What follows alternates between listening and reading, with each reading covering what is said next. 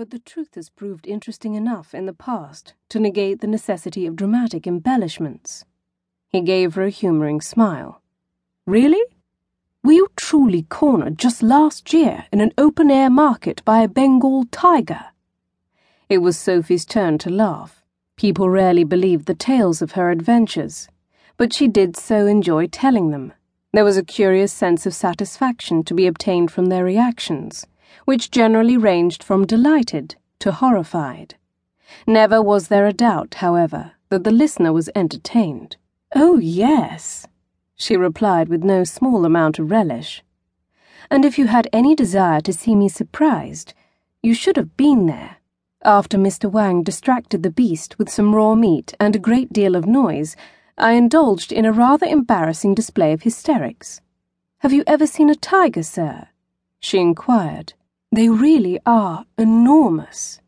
Mr. Smith blinked rapidly for a few moments, which she found rather gratifying, then coughed and peered at her as if he had just noticed something that intrigued him. "Do you know," he said finally, relaxing his gaze and actually smiling at her, "I rather think you're perfect for this mission. You should do quite well indeed." "Well," she responded, suddenly feeling a little lost. "I'm happy to have your good opinion, of course, but I must remind you that I have absolutely no idea what this mission entails, or whether I shall agree to undertake it." Mr. Smith patted her hand congenially.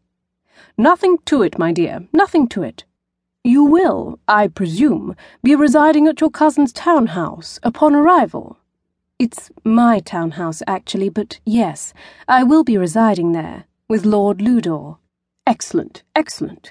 And are you very well acquainted with his lordship?" Sophie narrowed her eyes in suspicion. "We've kept up a fairly regular correspondence. He's been responsible for the management of my father's estate since we left England." "Indeed? You'll be reviewing his ledgers when you arrive, no doubt. Well, try not to put him off, if you can help it. Lord Ludor has a wide circle of friends and acquaintances.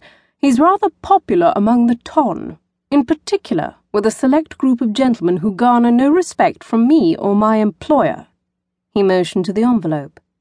"And with whom we would like you to develop a better acquaintance." "You want me to spy on my family?" If the gentleman had been hoping earlier for surprised outrage, he was no longer disappointed.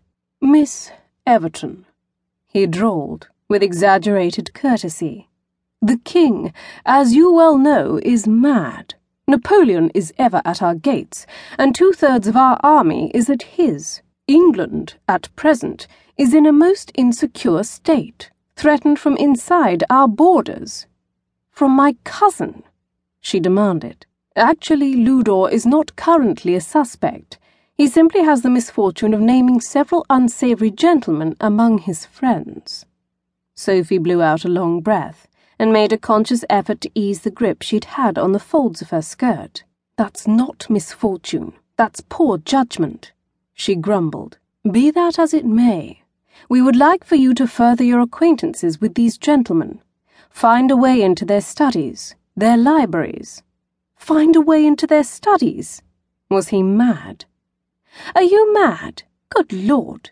I'd get myself caught or injured. I've no experience with that sort of thing." "Well, perhaps a very little. There must be someone, anyone who would better suit." Mr. Smith shook his head.